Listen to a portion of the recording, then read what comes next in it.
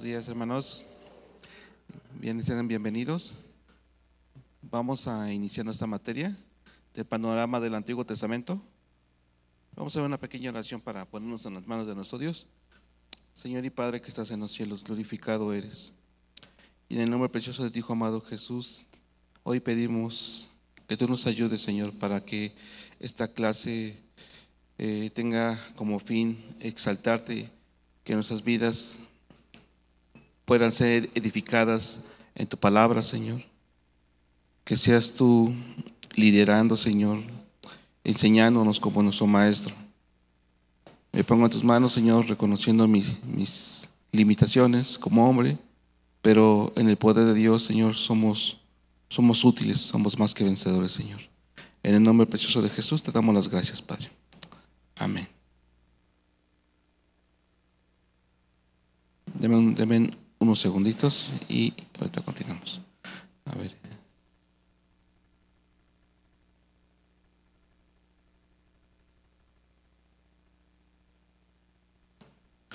Bien, hermanos, entonces vamos a continuar con la materia del panorama del Antiguo Testamento y vamos a entrar al tema de contenidos y estructura, hermanos. Contenidos y estructura.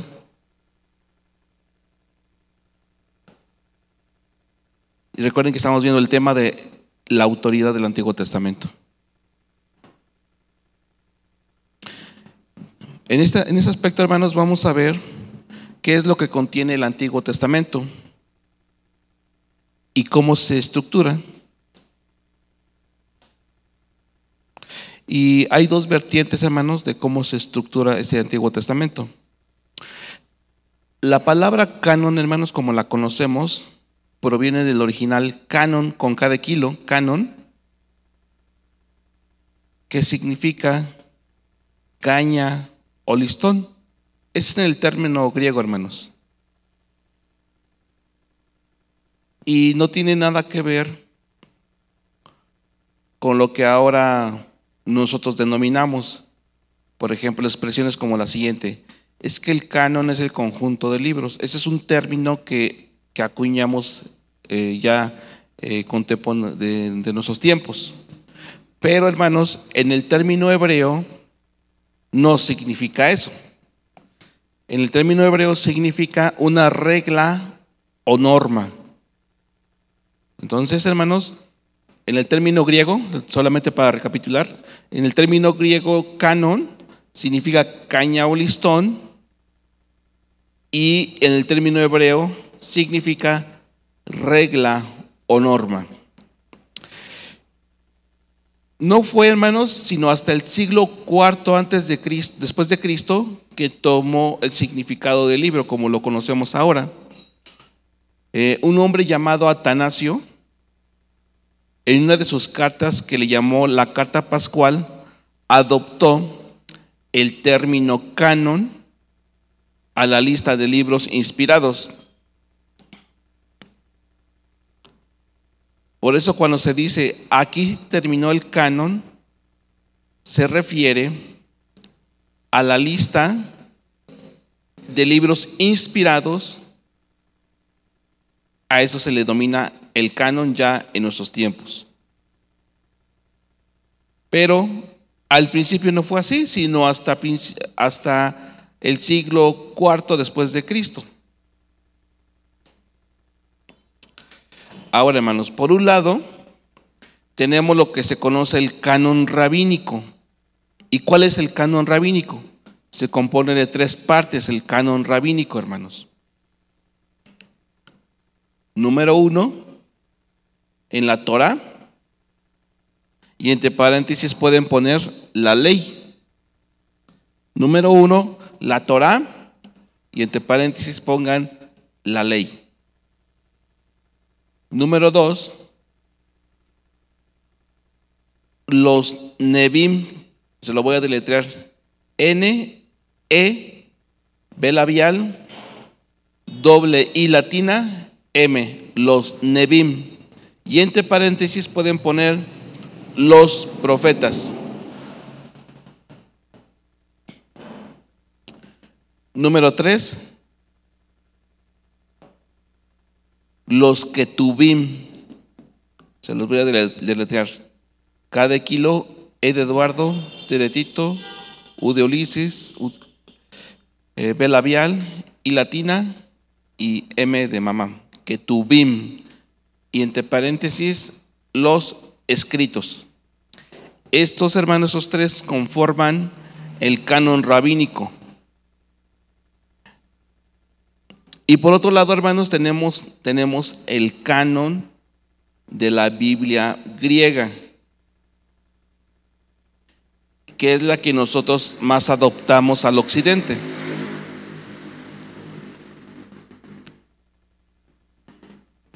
Número 1, el Pentateuco, ¿verdad? Como nosotros lo conocemos. El Pentateuco como número 1. Número 2, los libros históricos.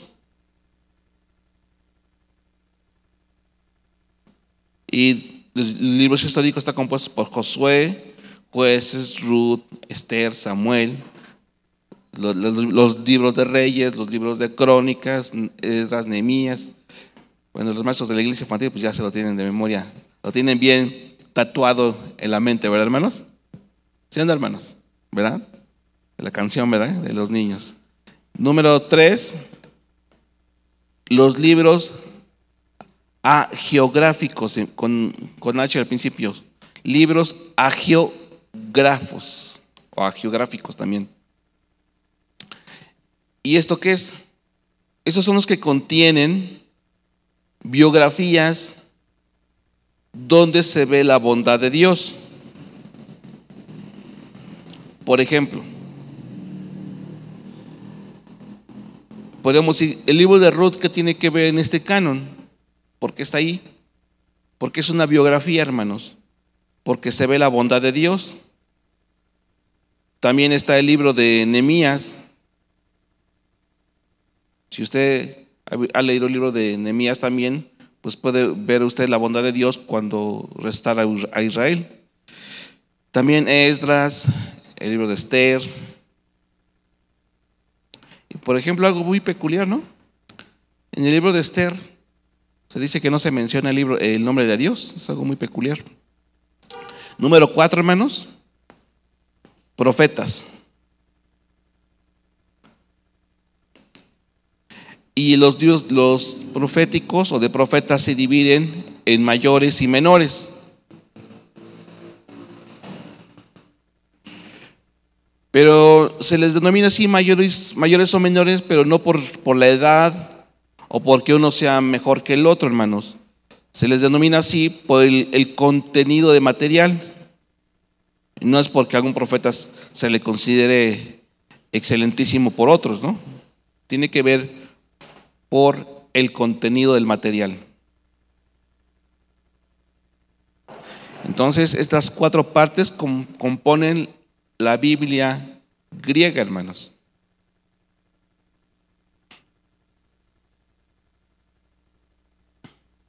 Bien, vamos a entrar a un tema. Libros de la ley o Pentateuco. Libros de la ley o Pentateuco. A ver, hermanos, vamos a repasar la canción de los libros de la Biblia. No, no es cierto. Está compuesto por Génesis, Éxodo, Levítico, Números, Deuteronomio, ¿verdad, hermanos?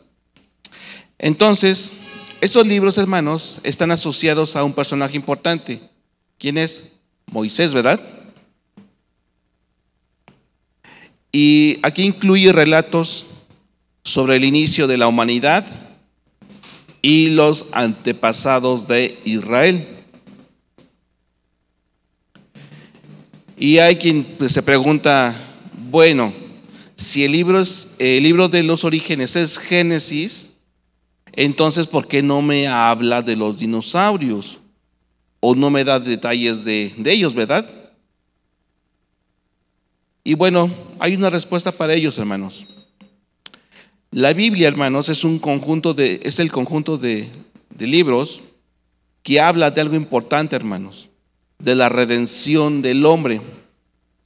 Y el hecho que se sepa o no acerca de esas especies extintas, pues no afecta a tu salvación, ¿verdad, hermanos? Es algo importante, hermanos, porque hay luego intelectuales que empiezan a cuestionar sobre esta parte, quieren que les den detalles sobre las especies, cómo fue, y pues la Biblia no te va a hablar de ello, hermano, pero sí nos habla acerca de la redención del hombre. El libro de Génesis, hermanos, está enfocado al origen de algo, hermanos, de las primeras cosas. ¿Y cuáles son esas primeras cosas, hermanos? Por ejemplo, si yo quiero saber si mi matrimonio quiero que funcione bien, ¿a dónde me tengo que ir? Al origen, ¿verdad? Al modelo original. ¿Y dónde está el primer modelo de matrimonio, hermanos? En el Génesis, ¿verdad? Ahí vemos. También vemos el primer hombre, la primera mujer también la vemos en Génesis. También vemos el primer asesinato, ¿verdad? También vimos por primera vez el pecado ahí. Y el conjunto de todo ello implica la redención del hombre, hermanos. Por ejemplo, ¿en qué nos ayudaría saber qué le pasó a un dinosaurio, por ejemplo, el Tiranosaurio Rex? A ver, ¿qué nos edifica en eso?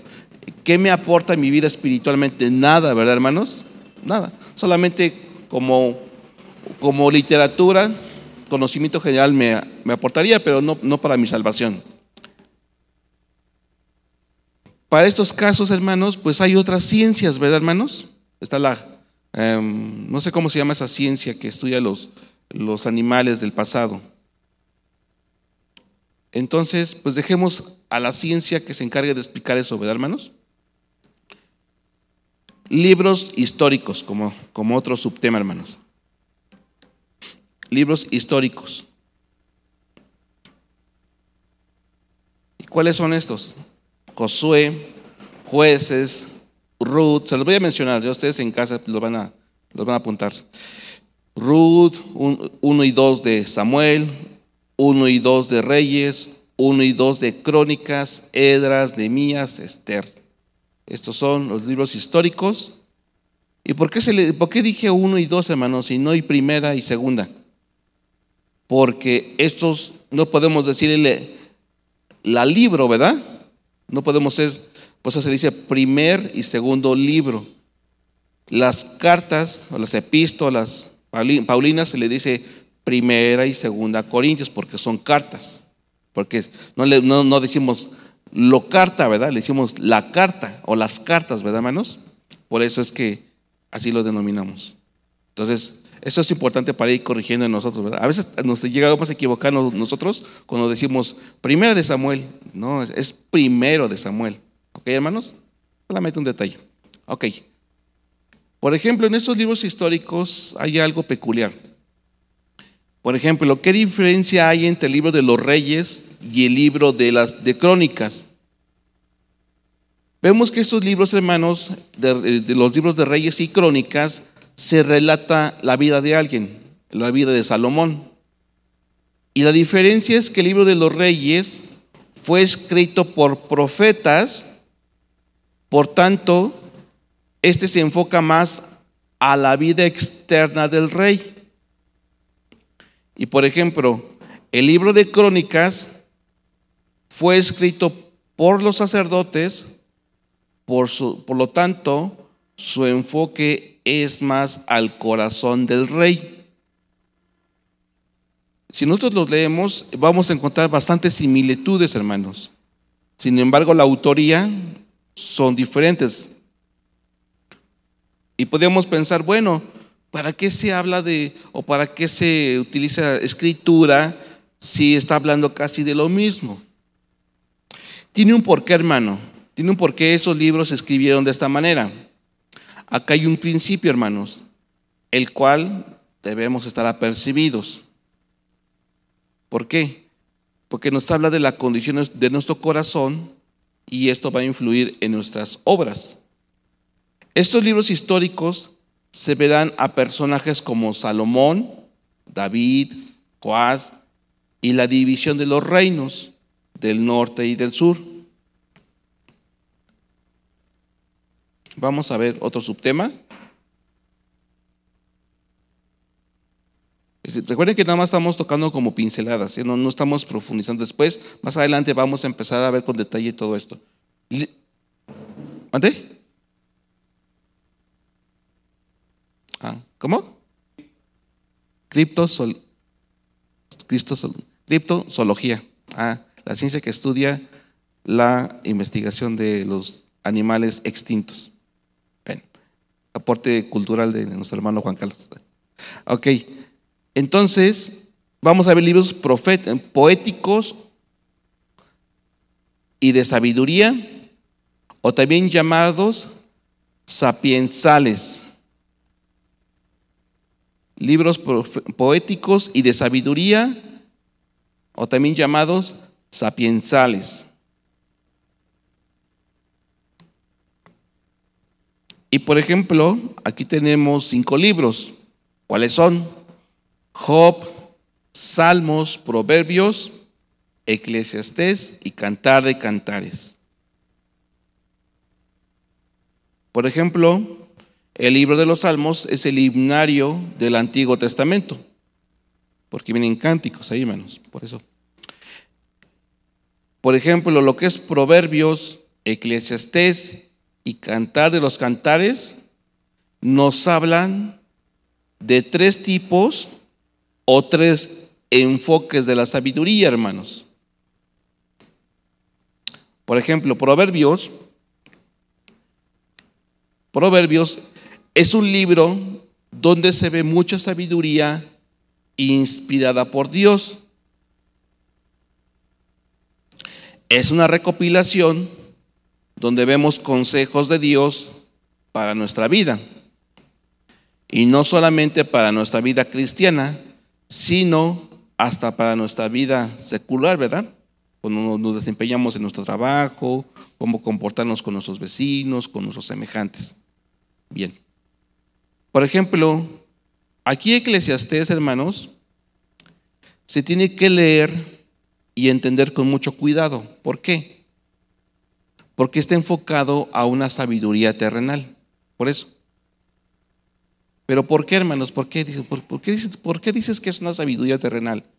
¿No se supone que es inspirado por Dios? Vamos a ver que tenemos que entender algo.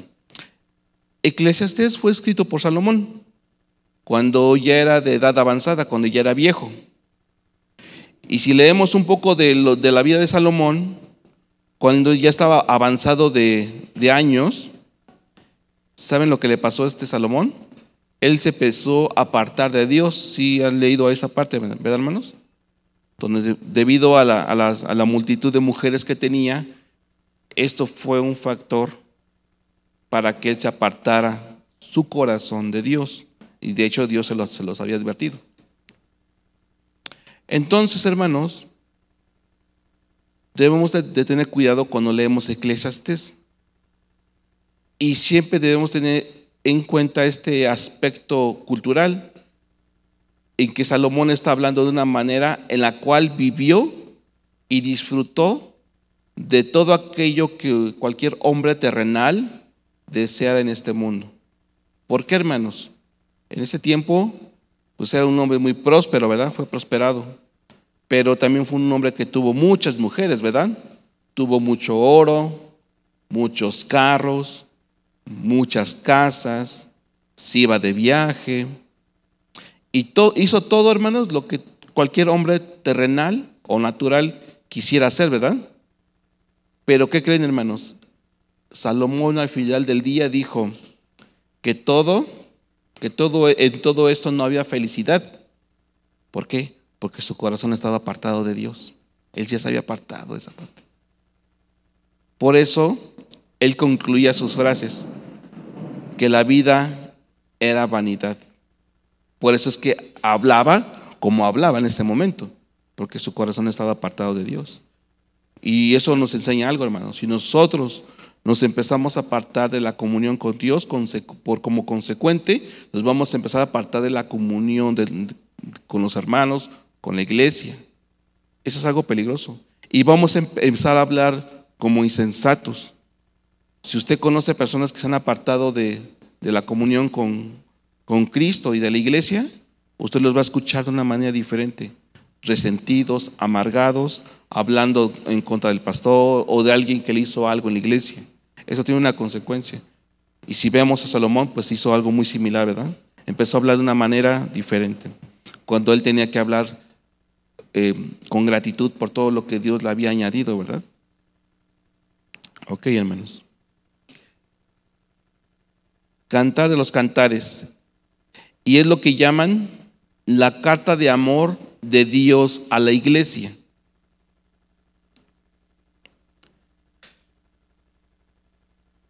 El libro de Job es un poema dramático acerca del sufrimiento. Si usted ha leído el libro de Job, se ve algo tremendo, ¿verdad? Yo la primera vez que lo leí, yo decía, no es posible que le vaya tan mal a Job. Pero pues es cuando empiezas a leer y entender apenas algunas cosas, ¿verdad? Es un libro dramático acerca del sufrimiento. Y aquí pues hay varias interrogantes. ¿Por qué sufrimos? O cuando decimos, ¿por qué esto me pasa solo a mí? ¿O no, hermanos? A veces cuando no estamos entendiendo la soberanía y la voluntad de Dios, decimos, Señor, ¿por qué a mí?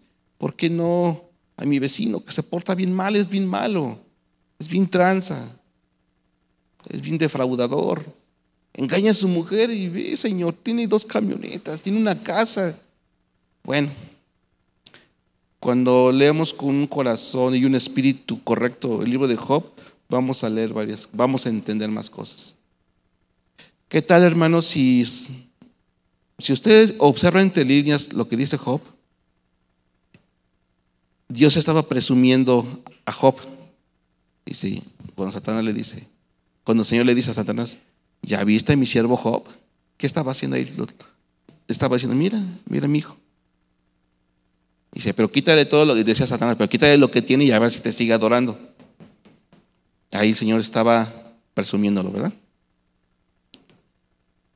Si también queremos que el Señor nos presuma o no, hermanos. Es algo difícil, ¿verdad? Libros proféticos.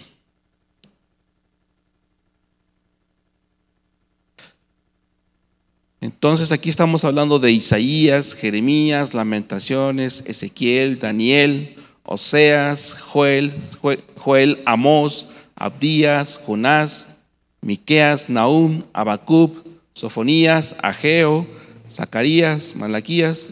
Estos son los libros de Dios, ¿verdad? Hasta me dieron ganas de cantar la canción. Vamos a cantar, hermanos. No es cierto. Entonces todo este tramo, hermanos, nos está hablando que en todo el Antiguo Testamento hubo profetas comenzando desde Moisés y concluyendo hasta Juan el Bautista. Y tenemos otro bloque, hermanos, de los cuales no los vamos a tocar, pero que están ahí. Estos son los libros deuterocanónicos o libros apócrifos, que son los que la Iglesia Católica añadió ahí, ¿verdad? Y que fueron escritos entre Malaquías y el Evangelio de Mateo. Y bueno, entre Malaquías y Mateo hubo 400 años de silencio de parte de Dios. Y es ahí donde surgieron estos libros, ¿verdad? Estos libros, pues son libros, pues se les considera como una literatura, pero no tienen la inspiración de Dios. Sí, entre Malaquías y el Evangelio de Mateo transcurrieron 400 años de silencio de parte de Dios. Como deuterocanónicos o libros apócrifos, así se les conoce. Y están en la escritura que tienen la iglesia romana. ¿Y cuáles son estos libros? Son muchos, pero solamente voy a mencionar algunos. Judith, Tobías, la oración de Manasés, Barú, Sabiduría, los libros de Macabeos, 1 y 2 de Esdras, el Salmo 151, Susana, Bel y el dragón. Se los digo un poco rápido porque es bastante lo que vamos a ver. Después lo puede consultar en el audio. Entonces, podemos ver también que el Nuevo Testamento fue escrito en 100 años o se juntó en ese tiempo. Sí, el Nuevo. Pero para el Antiguo Testamento, hermanos, para que fuera reunido todo ello, pasó más o menos 1200 años.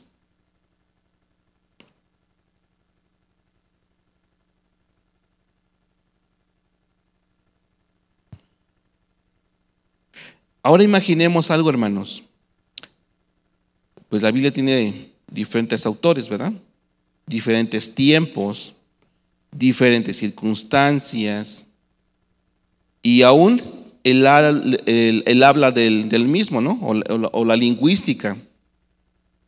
¿Y qué creen? Pese a todas esas dificultades que encontramos, las diferencias que hay, todos ellos estaban en una armonía, en una sola verdad: anunciar el Mesías. Es algo maravilloso, ¿verdad, hermanos? ¿Cómo crea esa unificación a pesar de todas las dificultades que tiene, pues, la historia, la lingüística, los contextos culturales?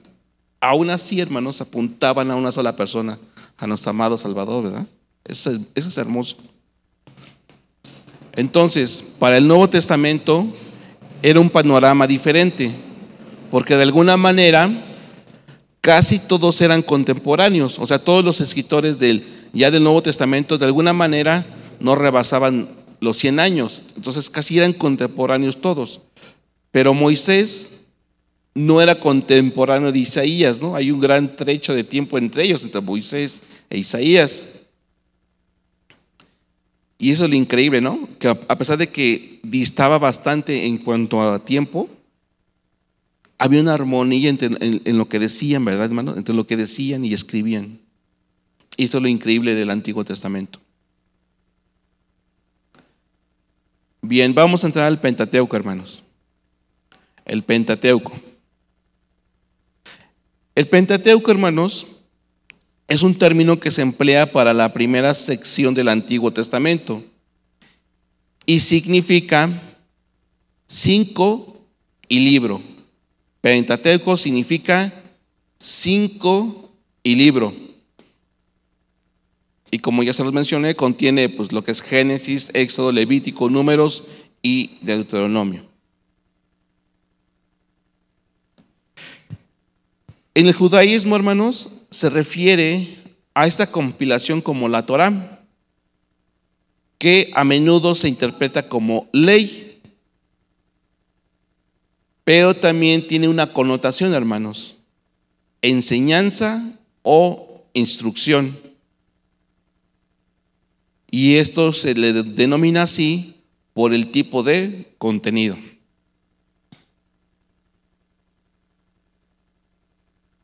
La tradición muy antigua sostiene que Moisés escribió el Pentateuco, y también muchos escritores del Antiguo Testamento lo confirman, y también en el Nuevo Testamento el Señor Jesús lo confirman, y se refieren a Moisés como el autor de estos libros, o al menos en porciones de o de estos. Por ejemplo, la historia de Génesis fue mucho antes de que Moisés naciera, ¿verdad? Pero si vemos un poco acerca del marco histórico de Moisés, Moisés tuvo lo mejor de lo mejor en cuanto a educación, por cuanto se crió en Egipto, ¿verdad, hermanos? Y no solamente él tenía un conocimiento intelectual, ¿verdad?, de las ciencias, de las artes. Se dicen que inclusive de la milicia, él tenía conocimiento de todo ello. Pero aparte, él mantenía una relación viva con el autor divino. Muchos estudiosos, hermanos, sitúan a Moisés en el siglo XV antes de Cristo, en un marco temporal que parece coincidir con las fechas conocidas de acontecimientos bíblicos posteriores, mientras que otros especulan que vivió más de 200 años después.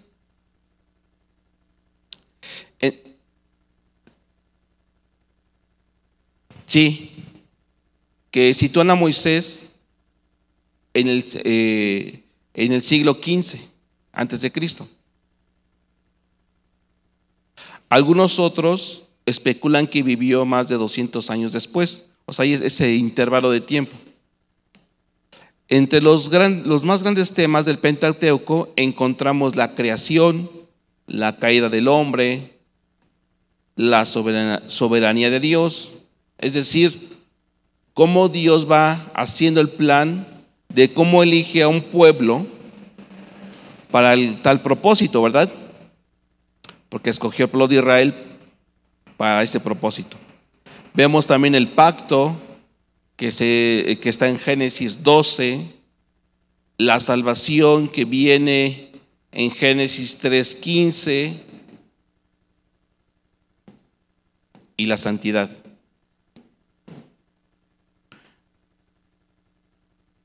Vamos a ver el autor. Aquí vamos a ver datos importantes, hermanos. El autor o la autoría. En este aspecto, hermanos, vamos a dar una base teológica. ¿Por qué? ¿Por qué se dice que fue Moisés el escritor del Pentateuco? Cuando queremos confirmar o afirmar algo, tenemos que irnos en las bases teológicas. ¿Y qué es la base teológica, hermanos? Es lo que vamos a utilizar para fundamentar el argumento con la Biblia. Entonces, ¿por qué se dice que Moisés fue el autor? Vamos a ver la escritura, ¿qué nos dice? Josué 1:7. Le voy a dar varias citas, anótelas y ahorita las vamos a leer. Josué capítulo 1, verso 7, anótelo y ahorita los vamos a leer. También vamos a ver Primero de Reyes 2:3.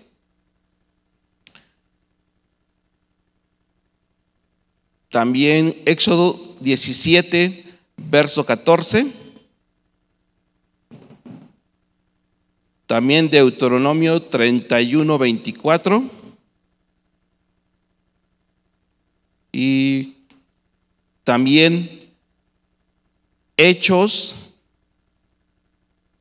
13, 39 y Hebreos 10, 28. ¿Quieren que repita alguno? Ok. Vamos a leer el primero. Josué 1:7. Solamente esfuérzate y sé muy valiente para cuidar de hacer conforme a toda la ley que mi siervo Moisés te mandó. Ahí hay una parte. Primero de Reyes 2:3 dice: guarda los preceptos de Jehová tu Dios, andando en sus caminos y observando sus estatutos y mandamientos, sus decretos y sus testimonios, de la manera que está escrito en la ley de Moisés, para que prosperes en todo lo que hagas. Entonces ahí vemos, hermanos, que sigue confirmando la autoría de Moisés. Éxodo 17, 14.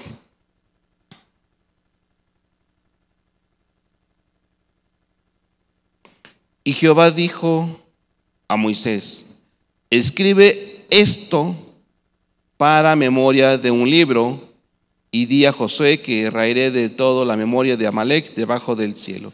Entonces ahí vemos contundentemente que mismo el Señor le está diciendo a Moisés: escribe esto para memoria en un libro.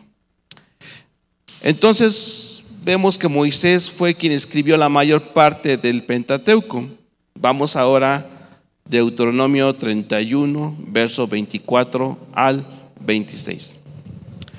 Dice lo siguiente: y cuando acabó Moisés de escribir las palabras de esta ley en un libro hasta concluirse, dio órdenes Moisés a los levitas que llevaban el arca del pacto, diciendo: tomad este libro de la ley y ponedlo al lado del arca del pacto de Jehová vuestro Dios, y esté allí por testigo contra ti.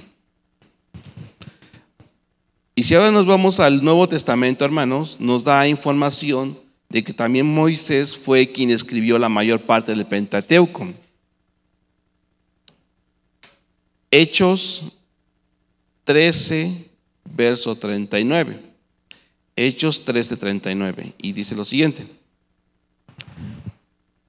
y que de todo aquello de que por la ley de Moisés no pudisteis ser justificados, en él es justificado todo aquel que cree.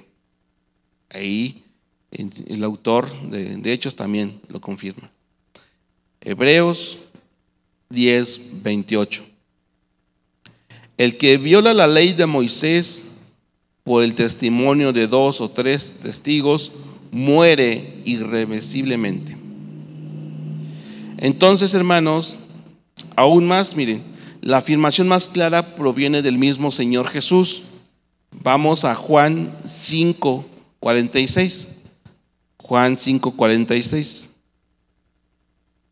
Porque si creyeres a Moisés, me creíais a mí, porque de mí escribió él.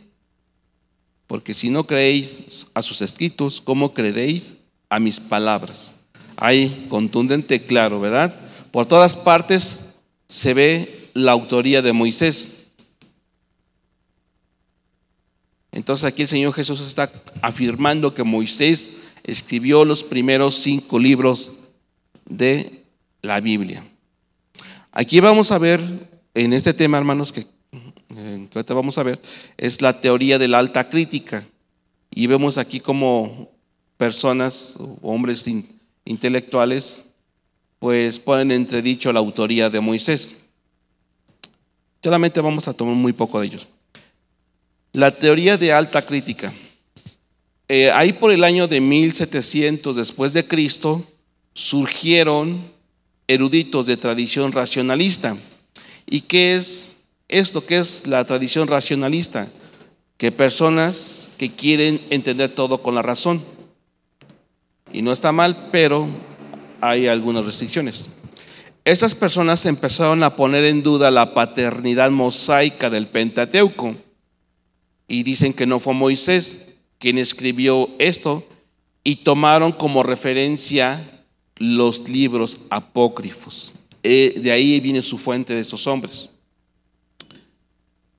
la cual considera que los primeros 5 libros de la Biblia son una compilación de documentos rescatados en su mayor parte en el periodo de Esdras, ahí por el año del 444 antes de Cristo.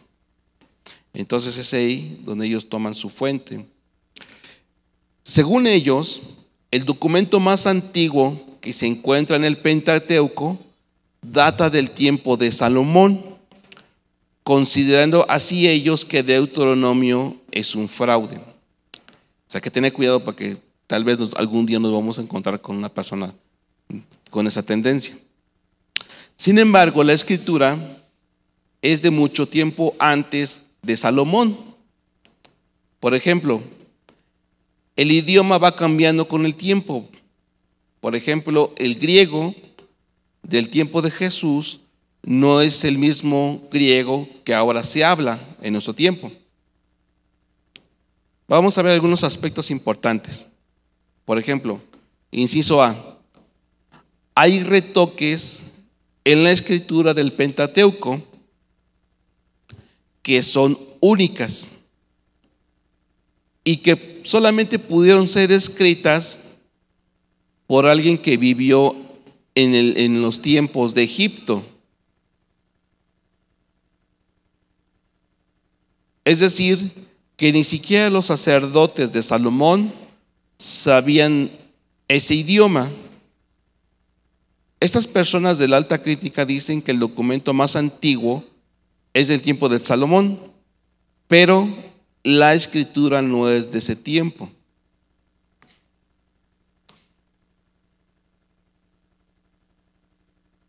inclusive a nosotros, en nuestra forma de hablar.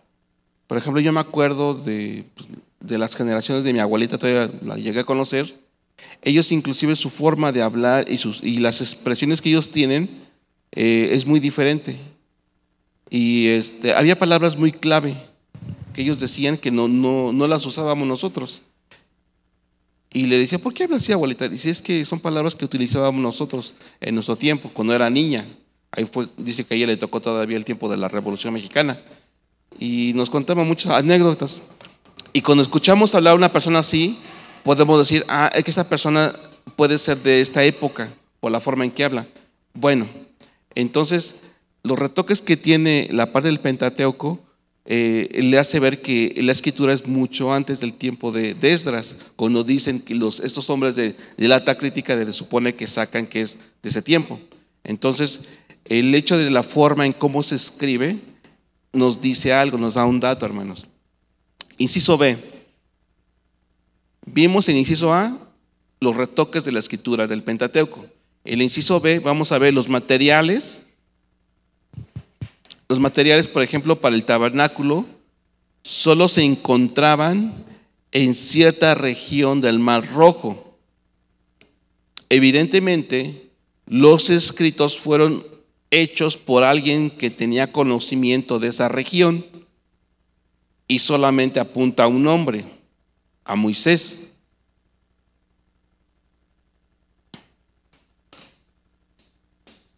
En los tiempos de Moisés, Egipto era la nación más poderosa del mundo. Y aparte no cualquiera tenía acceso a la escritura, hermanos.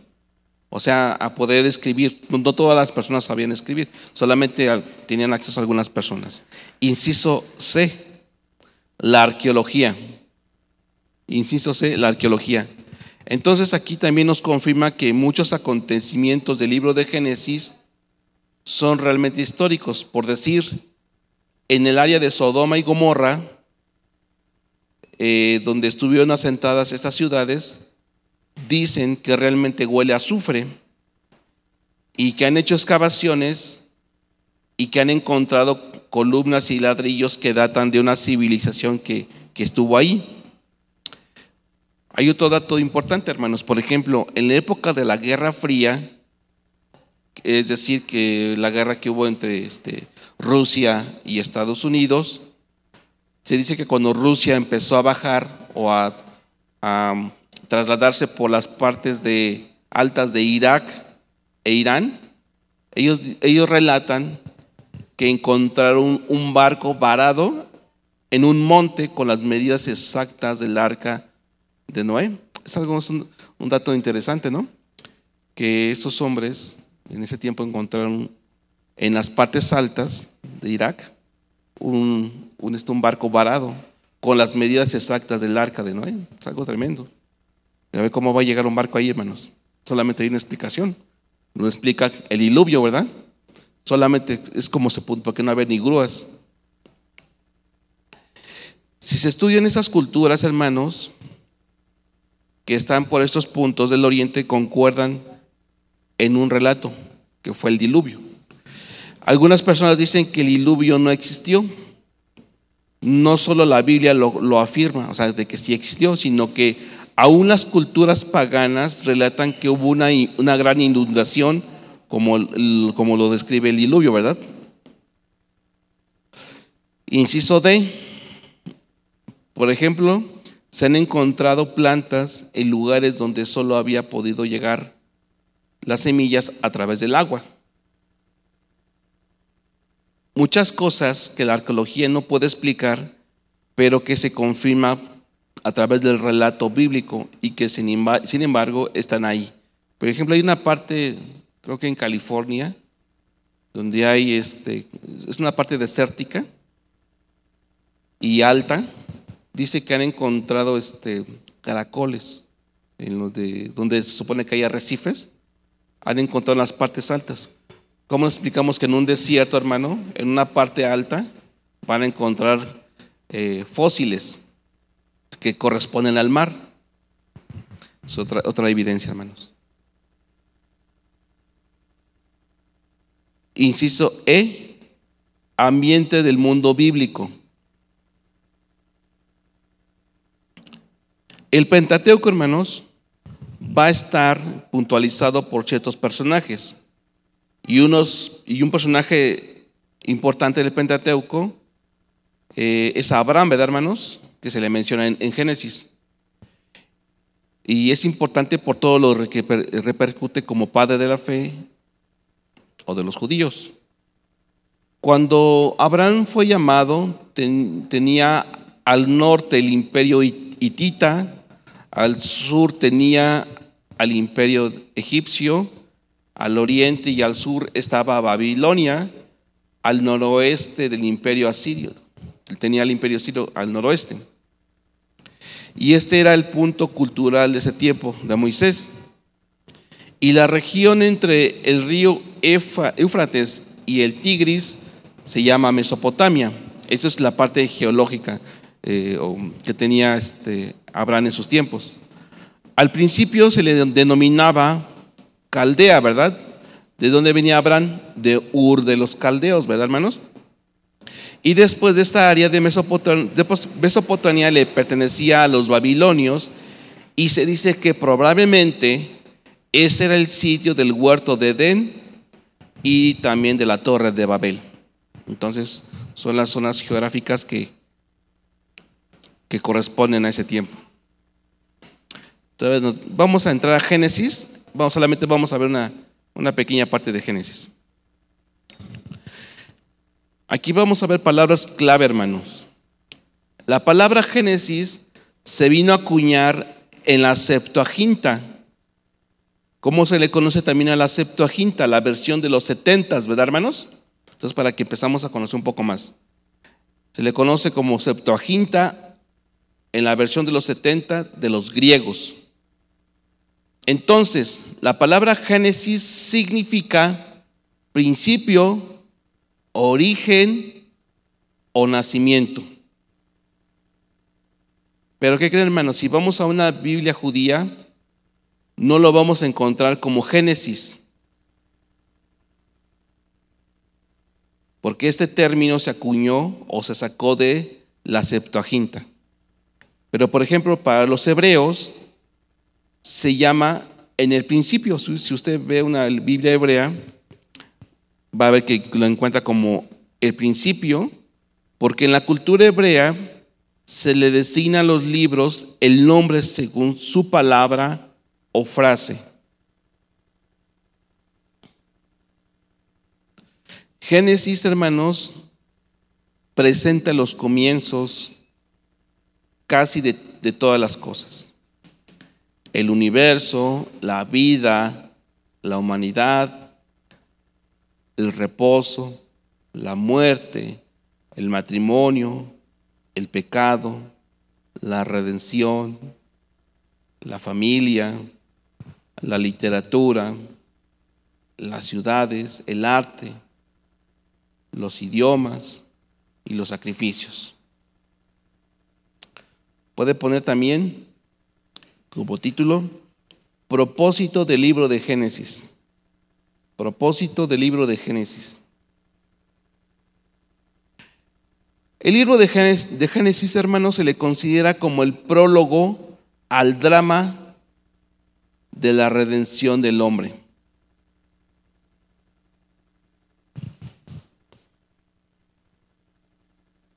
Y Génesis, hermano, nos va a abrir el panorama del por qué el hombre necesita un Salvador.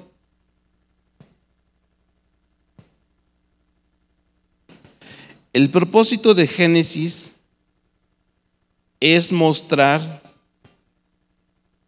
cómo Dios crea el plan de redención para que el hombre llegue o regrese a Dios. Repito, el propósito de Génesis es mostrar cómo Dios crea el plan de redención para que el hombre llegue o regrese a Dios. ¿Cómo inicia Génesis, hermanos? Se inicia con una creación perfecta, ¿verdad? Lo vemos en Génesis 1 y Génesis 2, capítulo 1 y 2 de Génesis. Porque dice que Dios vio que era bueno, ¿verdad? Lo que había hecho. ¿Y cuál fue lo único bueno que no vio en su creación, hermanos? Cuando vio Dios que el hombre estaba solo, ¿verdad? Porque por eso es que dice que le hizo ayuda idónea. Ahí en Génesis 3, hermanos, vemos la caída y la expulsión del huerto. Cuando expulsa del huerto a Adán y Eva. ¿Y qué pone después de que salen Adán y Eva? Dios pone una espada que se revolvía, es decir, que rodeaba el árbol de la vida, y también había querubines, ¿verdad? Y los querubines aquí nos habla de algo, hermano, nos habla de la santidad de Dios. Y la santidad, hermanos, es lo que hace que el hombre esté alejado de Dios, ¿verdad?